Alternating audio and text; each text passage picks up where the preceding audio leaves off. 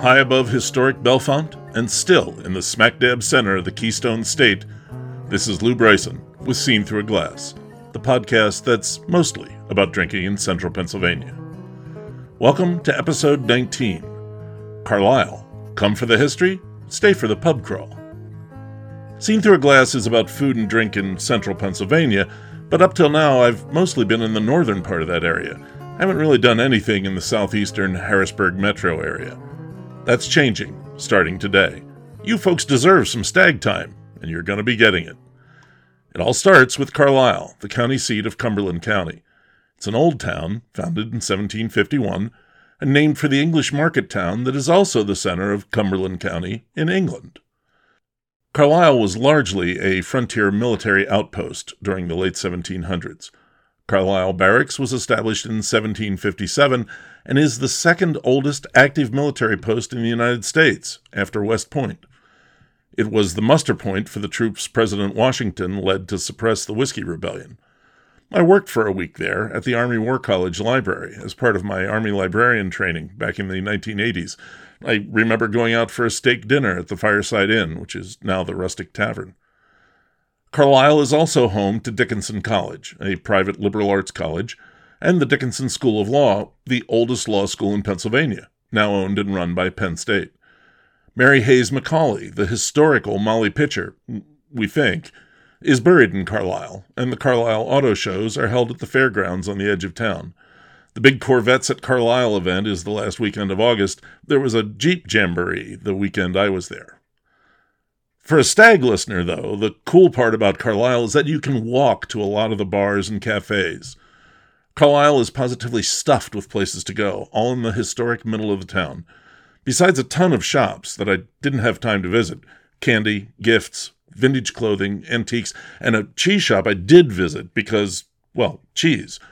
I visited 4 breweries and one unusual brewery taproom, a distillery pub, a cider bar, a Belgian beer cafe, a stylish cocktail bar, a hot dog joint, all on foot. And just for good measure, I hit a barbecue shack and another brewery on the way out of town. I did it all in a day because you deserve it. And for those of you keeping score at home, I have the 5th in the series of OG beer bar interviews.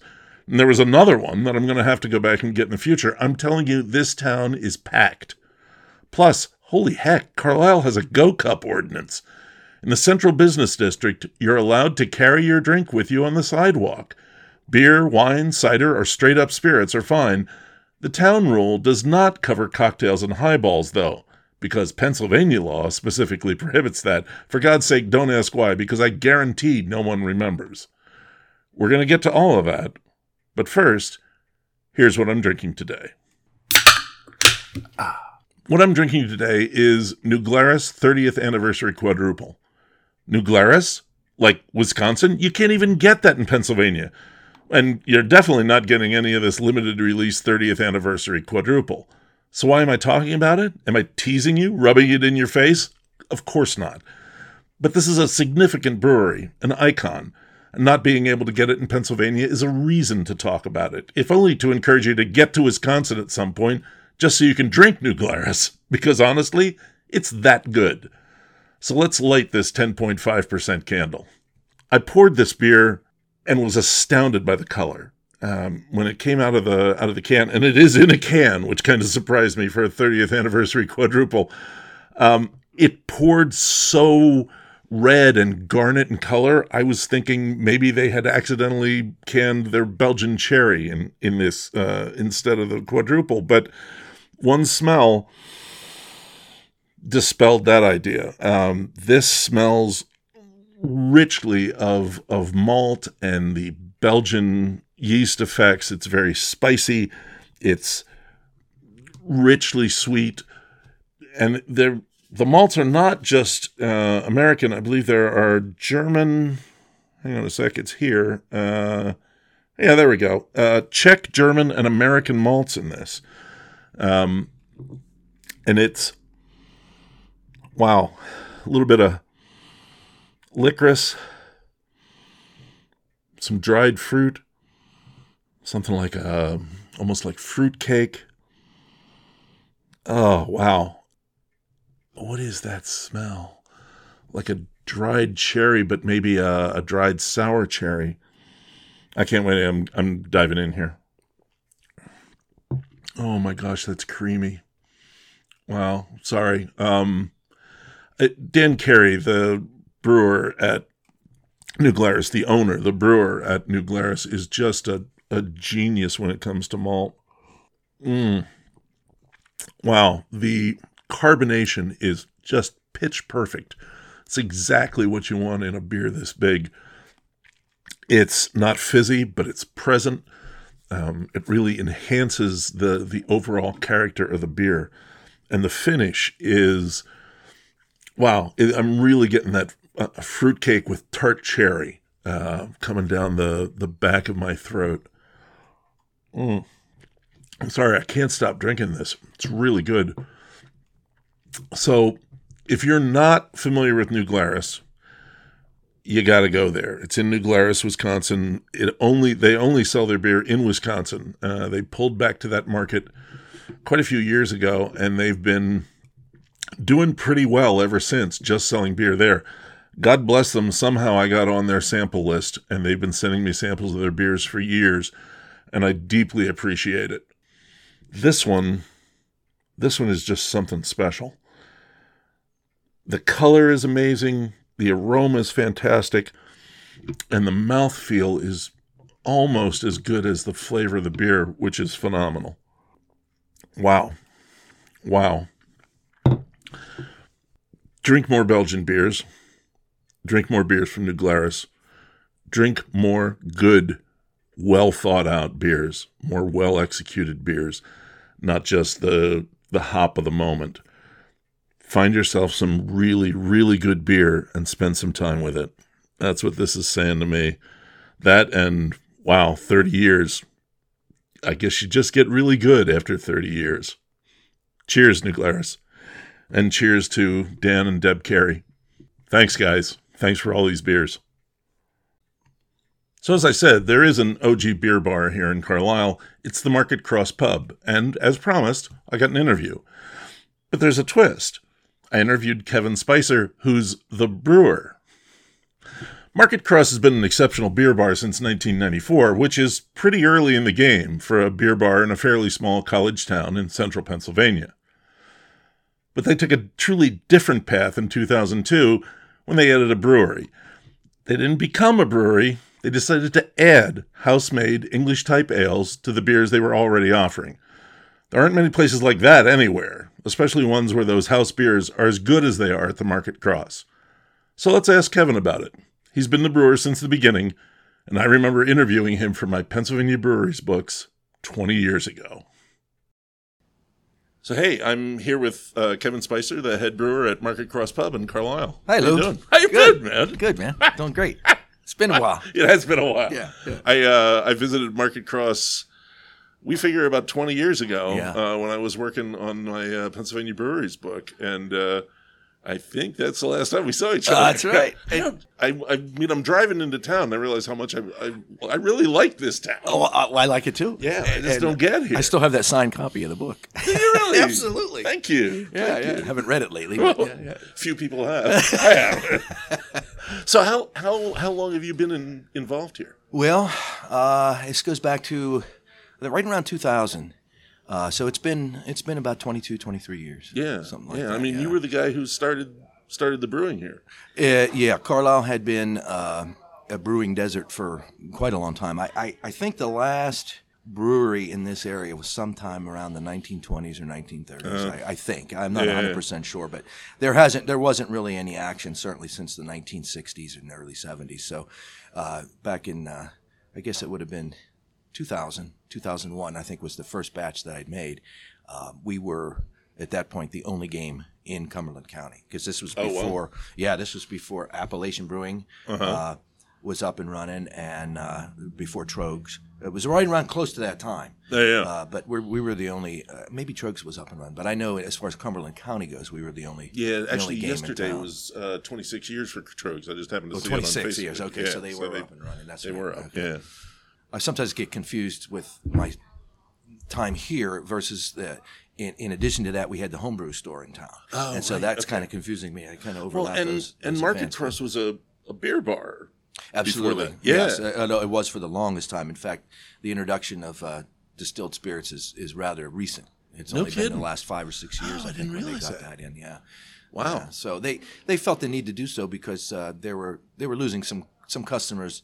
Husband wife comes in and maybe she doesn't like beer, or vice versa, whatever. Right. They wanted to offer an alternative. So instead of losing the customer, they got the booze. Yeah. Why lose? Make a new one. That's right. That's right. You were around here then. Well, what happened? It's such a funny story because there was a newspaper article about this pub opening in town, and I had just, I believe, I had started homebrewing at that point, so I was pretty enthusiastic about a craft brewery opening. I know what that's like. Yeah, so of course they're not a brewery and weren't a brewery then, but the one day I happened to walk by. I left school because my previous life was a high school teacher, and I walking down the sidewalk here, and I see that the door's open. The front door's open. Now, of course, this dining room wasn't here then. This was part of the expansion that happened later. Right. So the original pub is just over there, that part. Yeah. So it's pretty small. But I walked in, and Jeff Goss was here, the owner. And he said, "Can I help you?" I said, I just saw the door open. I thought you guys were open. I was coming in to get a beer. And he says, "Well, we're not really open yet. I just had the door open." So I introduced myself and told him who I was, and I had a homebrew shop in town. And as it turns out, Jeff really didn't know a lot about beer. Okay. And so he says, "Well, you know what? It would be really helpful if you would be willing to come in and talk to our staff and blah, blah, blah." Nice. So I did, and a wonderful relationship ensued from that point on. And then, in the meantime, I'd been homebrewing for a while, and Jeff had asked me if I had any interesting homebrew recipes, and I said yes. So he came over to the house one day and tried my red ale. Okay. Which is now Market Cross Red, which is the first flagship beer we had here. Nice. And he really liked it. He says, "Well, I'd like to do this." See, what happened in the meantime was Wade Keach Right. started his place down in York at the Cyber Center, which was Whitetail Brewing. Whitetail. Yeah. And that one summer, since I had off, I was like, I'd like to do this because there was an article about him in the newspaper. Lo and behold, I come in here one day. I'm sitting at the bar in the afternoon. Nobody else is around, just me. And Wade Keach walks through the door. And I knew who he was because I saw his picture. Yeah. And I said, "Hi, how you doing?" He says, "Oh, I'm pretty good." He said, "Are you manager or owner?" And I said, "No, I'm just a customer." I said, "But you're Wade Keach." And he goes, "Well, how did you know that?" I said, "I saw you in the paper and I read your story." And so he sat down and we started talking, and one thing led to another, and I started going down and helping him a few days a week. Oh, okay. And then Jeff approached him and he agreed that let's go ahead and do this. So we brewed the Market Cross Red at his facility down there. Okay. And that's how it started. And then we branched off into the porter, pub porter, and he was brewing that for a while. And then eventually Wade fell on some hard times, and he left the business after having moved up here. And that's why the pub expanded, because when the pub decided to expand and buy this other half of the building, or buy this half of the space, it used to be owned by a hardware store, and they had a garage in the back, so that came with it. Yeah. So what happened was they moved Wade and all his stuff from the York Cyber Center up here to this back former garage, which is now the brewery. Yeah. And he started brewing out of that, and then he just, everything kind of fell apart. So a couple years went by. I was still involved with the homebrew shop in town, and Jeff had said, "Do you think you would be willing to try starting up the system and giving it a go?" And I said, "Well, I've never really done a whole batch of beer on this system. I've helped wait out different stages of it." And I said, "I think I could do it." Because the nice thing about it, the Austin Pugsley system, is it's very simple. It's just like a very large homebrew system. So I had enough knowledge to be able to deal with it, and I did. And it took about a year for us to clean out the place and get everything ready to go again. And that's a real old school Peter Austin system, like the brick and everything. I think it's one of the first, if not the prototype. That's what I thought I remembered you saying. Well, and I'll tell you, and what reinforced this, and Alan Pugsley is quite available to contact, So I have contacted him on more than one occasion, but we've had some problems with the Grundys. And so he had recommended this one part. He said, "Look, I'll send it to you." So he sent me this part that's supposed to work. And of course it didn't work. So I called him back. I said, I said, man, this is not working out. He says, it has to work. I said, well, I would like it to work. I said, but it's not fitting. I said, this is just not right. He said, well, take a picture and give me the numbers on the tank and everything. So I did. And he says, you know what? He said, that doesn't surprise me because I think that's one of our original systems that we designed. And he said, so that's why the parts aren't standard. Yeah. In fact, within those Grundys, there are multiple variations of these parts. Really? Yeah. So wow. We ended up getting the problem addressed through other means, but nonetheless, yeah, it's an old system. Yeah, it's one of the. I mean, I gotta admit, I haven't heard a brewer say the word Grundy in quite a few years, and they used to be everywhere. They were like, that's what they are. They're Grundys. They're not the the cylinder conicals, but they're kind of a scoop bottom instead of Yeah, the whole thing is a challenge to work with. It really is. And I'm 61 years old, and I'll tell you what, it can grind on you. Climbing in this tank, climbing out of that tank. Yeah, a lot of scrubbing. Yeah. But it is elegant in its simplicity. That's what I've been saying. And beer is still beer, and the process. I don't care if you're at Trogs or if you're at Back Porch. The process is still the same. Right. You mash. You run off, sparge, blah, blah, blah, ferment, the whole thing. Yeah. So that doesn't change. Yeah, you can add a few things to that, but bells and whistles are always welcome. Yeah. And I have very few. So, but, there's not many bells or whistles. Oh, my God, no. Not at all. A couple of rocks you banged together. That's funny. Yeah. So, I mean, what kind of beer were they serving before they put the homebrew on, like Bass and Guinness? Oh yeah. Oh sure. And they've always had a wonderful selection of beers, international and domestic. You don't find a lot of the traditional grand commercial type things here. I mean, they are here, but that's not the big sellers. The big sellers are usually the craft that's why products people are that you coming get. here. Exactly. Yeah. Exactly. Yeah. So I have a lot of competition, unfortunately. And, well, that's what I was going to ask about. Small. That's not a normal situation. No. But in a way, it's been beneficial because we get there's such a large portion of our clientele that are regular customers, which is what makes this place so special. Because it came at a time that was critical in beer, the beer industry. Mm-hmm. It arrived on the scene in this little town at just the right time with this beer selection. And I think it's benefited us because these regulars then glommed on to what I was doing. And I think they like it. They like the fact that even though I produce a lot of the same beers, for example, the Red is a staple, the IPA is a staple, the Pub Daddy is a staple now, the Porter. There are some slight variations from time to time. I have no economies of scale because I'm only brewing 7 barrels at a time, and we only do about 160 barrels total for the year. Trugs does that in a day probably or whatever. Or more. More. Yeah. So I have no economies of scale, and so I'm ordering a small batch stuff.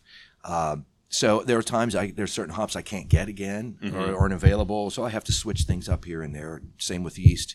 But on the whole, what I produce is remarkably consistent given the simplicity of that system and the tremendous number of variables I have to work with.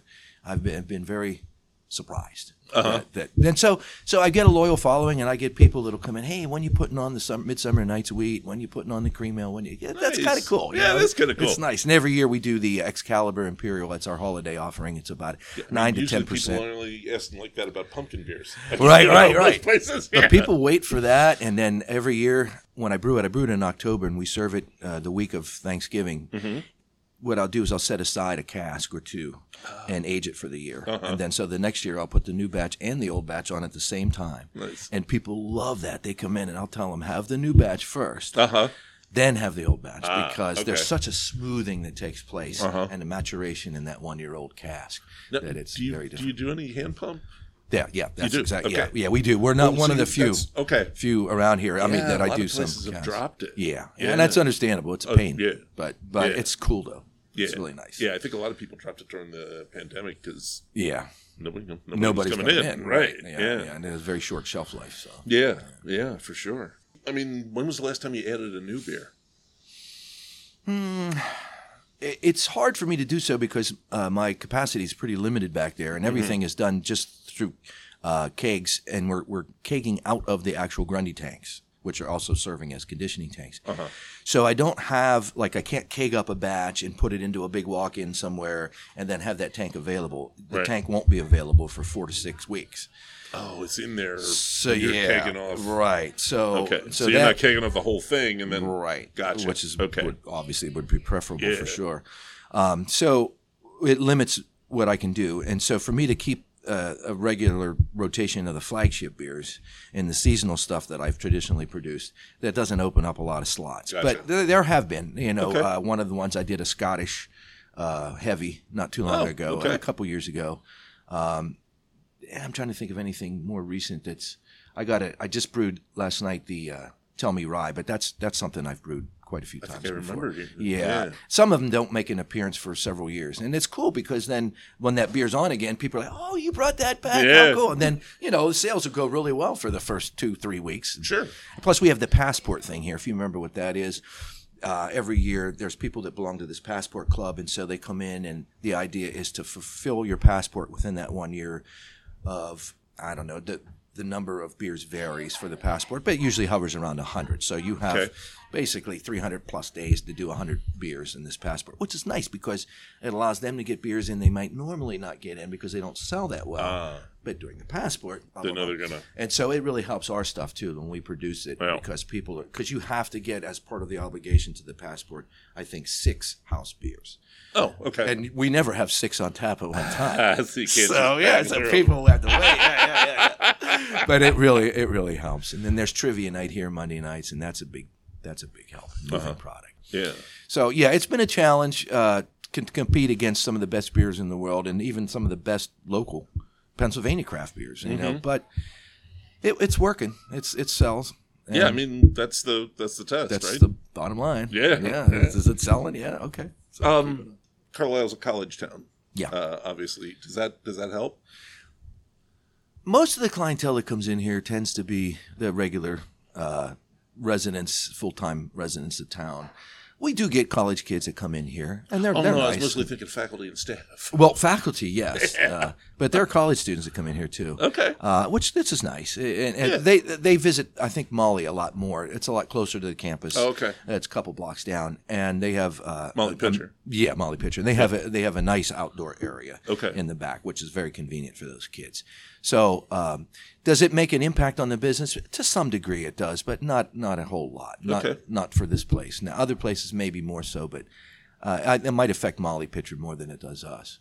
Generally speaking, for us, it's not a huge influence. However, for the college staff there, they do like to come in here. The professors, I know quite a few of them, and they'll come in here and have meetings and things like that in here. Rotary meets in here. A lot of local organizations choose this place to meet because it's got the facility for it. The place has been open for, 30 years now?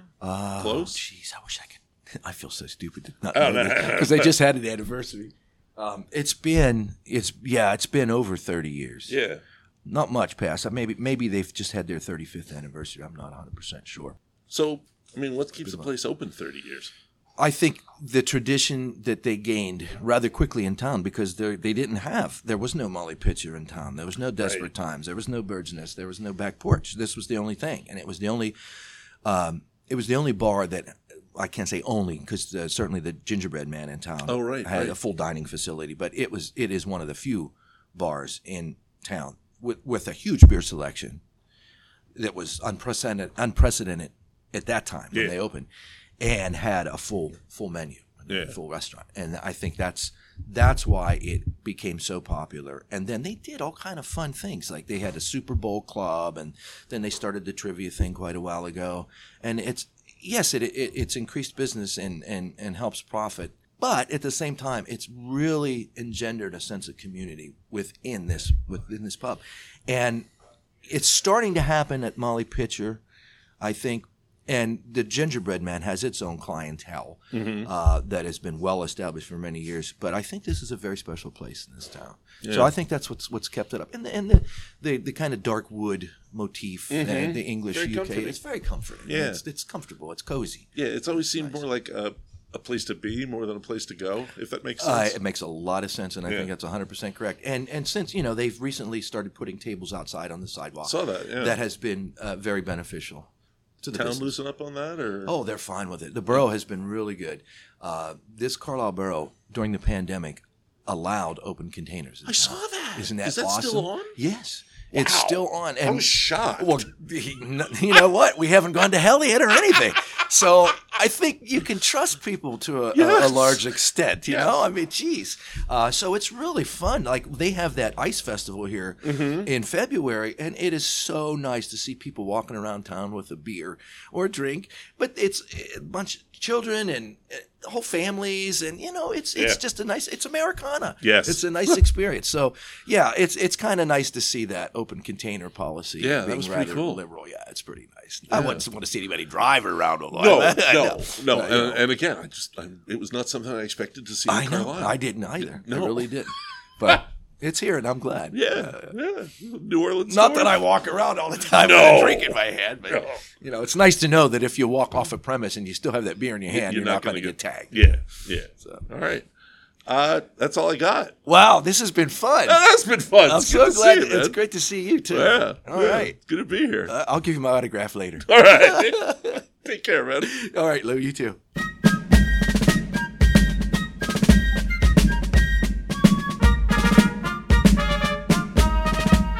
Man, it was good to talk to him. There's not a lot of us left from those days. Anyway, that was the start of my day, and at 10:45, I packed up the gear, walked it over to the car, and started my crawl. The first place I went was the Hook and Flask Distillery Pub, just up the block on Hanover Street from Market Cross. Hook and Flask has a firehouse decor, think hook and ladder. I checked the menu and decided to have a trucky cocktail, whiskey, simple syrup, and fresh lemon juice.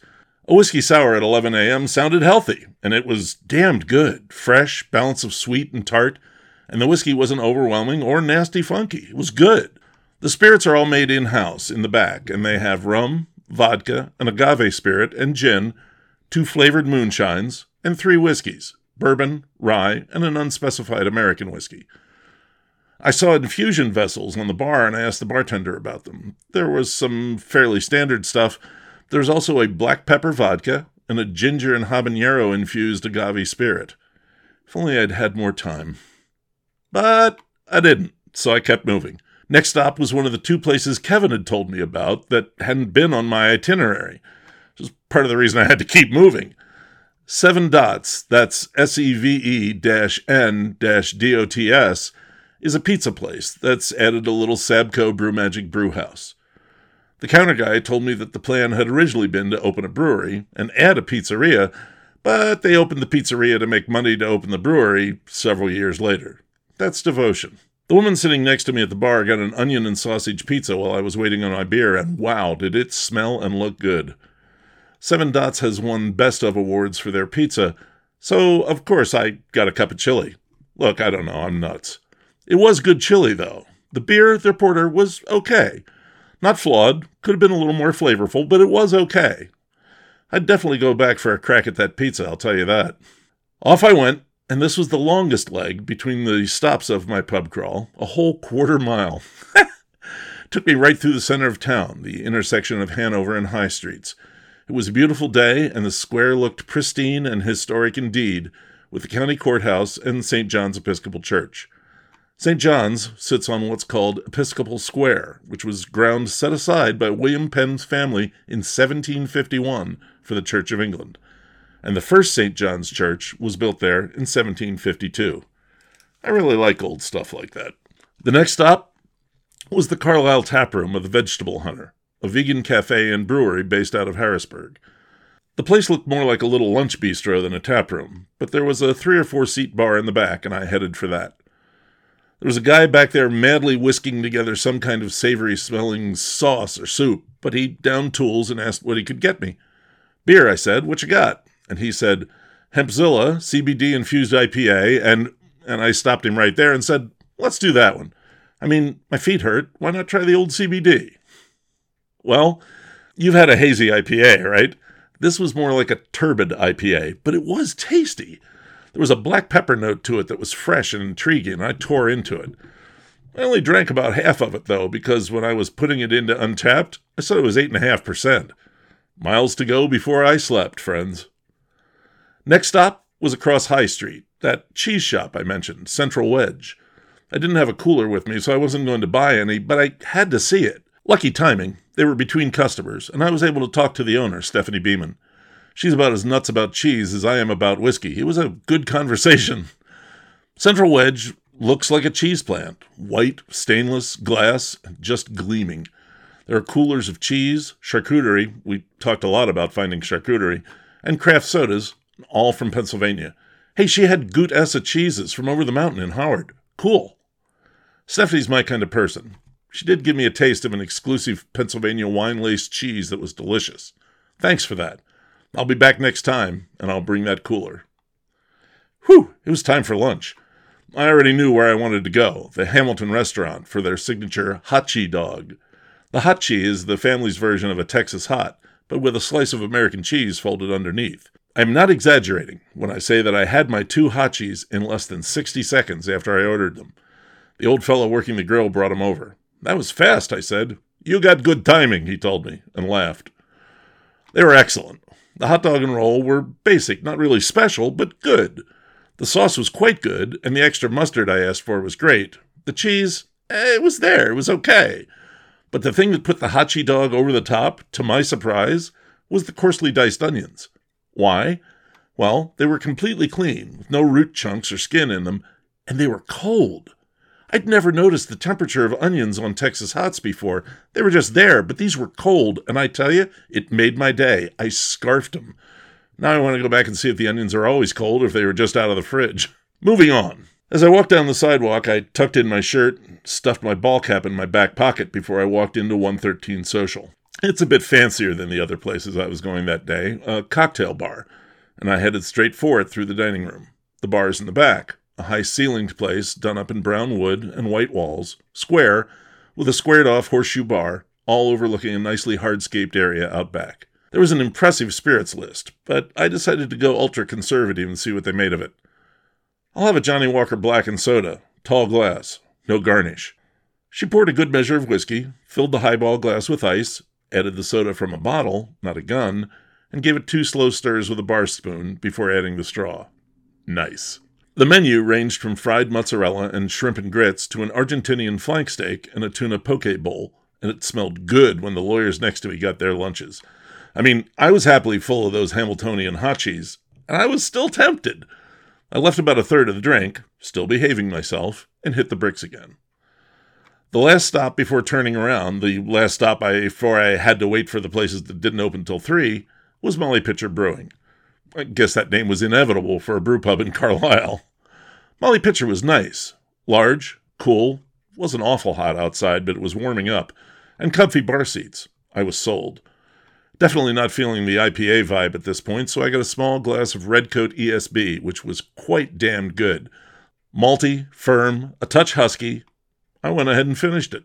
I'd have stayed there longer, and Kevin had said he was coming by around 3, but I knew now that I had to keep moving to get home at a decent hour.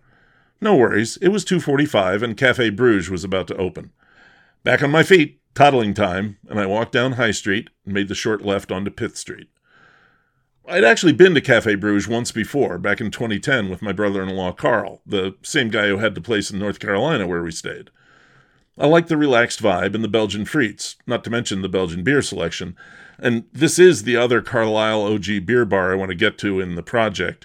To succeed as an early Belgian beer bar in central Pennsylvania is a signal accomplishment. I'd been looking forward to returning. I never thought it would take this long. It was worth the wait. I had the place to myself for the first 20 minutes, and the bartender was still puttering around doing opening things. I checked the draft list. Wow. Golden Drac 9000 and Clocker Roland from Van Steenberger Brewery, Chimay Green, Houblon Chouf, Monk's Café Sour, and then just bottles galore. I settled for a Bavik Wit, staying low with the ABV. Café Bruges is quiet in decor, wood tones, dark green paint, tin ceiling, and brewery tin signs for Belgian brands. Maybe too quiet, I found myself getting dozy.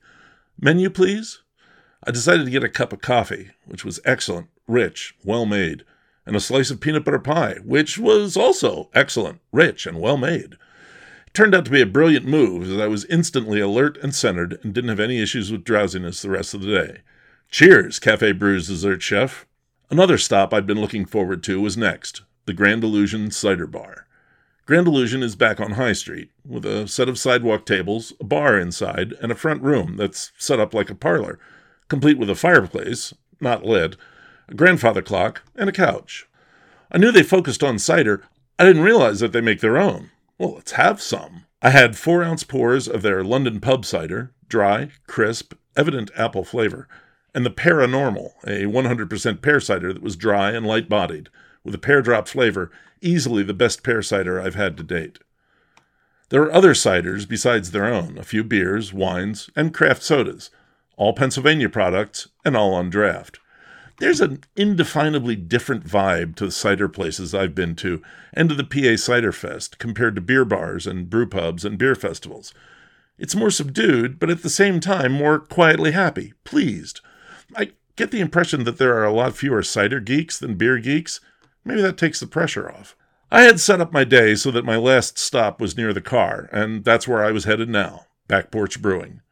Back Porch is long and relatively narrow, a kind of semi-industrial chic with brick walls and concrete floors, and hanging strings of Edison lights.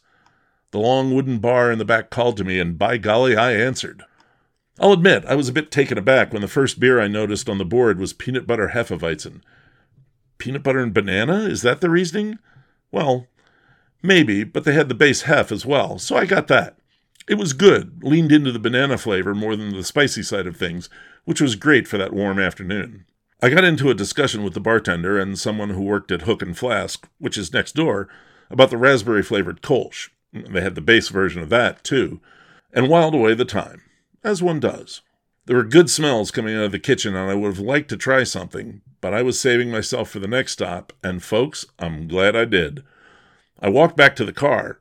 There's free street parking just 1 block off Hanover Street. There's a pro tip for you. And I headed south. 2.5 miles straight down Hanover Street after it turns into Holly Pike are some tents and trucks and shacks with a sign, Joe's Chili Stop. I'd been tipped off to this place by the Great Eats in Carlisle area Facebook group. Thanks, guys. Good call. Joe's a good guy, a vet who makes meat and sides. It was about 5:30 on Friday when I got there, and all he had left was brisket and pulled pork, plain and with sauce. Not really a brisket guy, as I've mentioned before, and I prefer to put my own sauce on, or not, so the plain pulled pork was for me. It came in a soft sub-roll, and I opted for the caramelized onions Joe offered.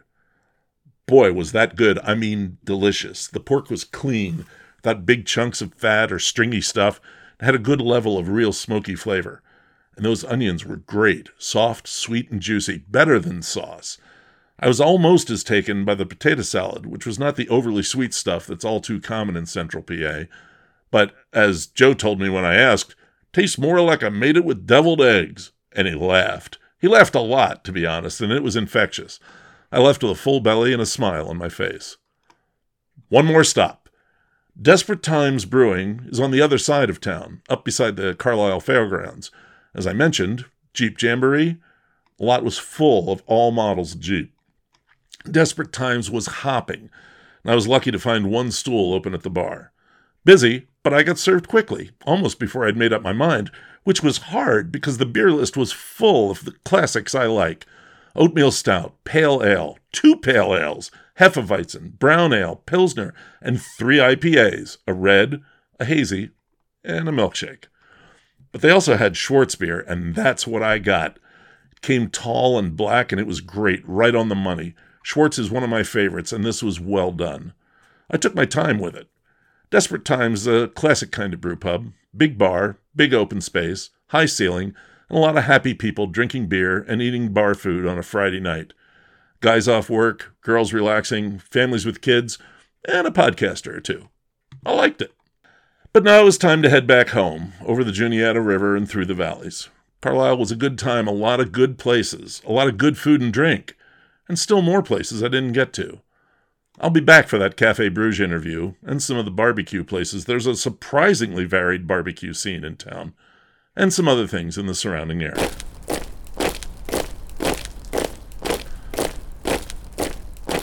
I wanted to plug a quick reminder in here. This weekend, July 29th and 30th, is Millheim Summerfest. Starting at 11 a.m. Saturday and noon on Sunday, there will be live music at 3 different venues: Pisano Winery, the Milheim Hotel, and Elk Creek Cafe's Creekside venue behind the fire hall. There's a big Penns Valley Library book sale in the fire hall, and crafts and artwork for sale at each venue, with more for your attention at the Green Drake Art Gallery, across from Elk Creek and the hotel. I'd direct your attention particularly to the Creekside venue, because that's where my brother-in-law Chris will have his Woodfellas crafts for sale, and my daughter Nora will have a display for the American Philatelic Society, with information on stamp collecting and stamp grab bags and stuff for sale. Beer, wine, and food, live music, stamps, free parking, and no cover or admission charge. Come on out to Milheim this weekend, and if you see me, or if you hear me, some folks recognize these dulcet tones at the Bellefonte Craft Beverage Expo last month. Say hi! One last, as my friend the late great Jack Curtin used to say. I just wrote a piece for the Happy Valley Adventure Bureau that covers all the current breweries and wineries in Center County. That's 10 breweries and 5 wineries. Let me tell you, that took me more than a day. You can look for the article to be posted to dispatch.happyvalley.com in the near future. That's the show. Thanks to Kevin Spicer for that interview. It was great to catch up with you, buddy. And thanks to my daughter Nora, who doesn't only find the music and sounds for the podcast or flog stamps for the APS, she also runs home from work sometimes to play ball with Pippin when I'm away all day on visits like this. Thanks. You can find pictures of most of these places on Instagram at Stag Podcast and on Facebook at Seen Through a Glass, where you'll find pictures and links and ways to contact me. Please consider subscribing to get notice of new episodes, and if you like the show, please take a moment and drop a rating or review. Even better, tell your friends. Thanks! I do have a coffee button set up in my Instagram Linktree, Twitter profile, X profile, both are at Lou Bryson, and at the Seen Through a Glass Facebook page and blog. If you like the show, rather than a paid subscription, this is an easy way to drop me a few bucks to help keep this going, pay tips for bartender, gas for the Subaru, and beers. Thanks to those of you who have already donated. You can always message me directly on social media to let me know what you liked on an episode, what could be improved, and what Central Pennsylvania drinks and food producers you'd like to hear from. Pennsylvania is the only state in America that is shaped exactly like Pennsylvania. The next episode may finally be about the wineries of Central Pennsylvania and the wine they make and the fun they offer with it. Or maybe the proliferation of coffee roasters in the area. Or maybe the delicious ice cream. It all depends on who wants to answer my emails. We'll see what happens. Until then, thanks for listening. This is Lou Bryson on Seen Through a Glass from the smack dab center of the Keystone State.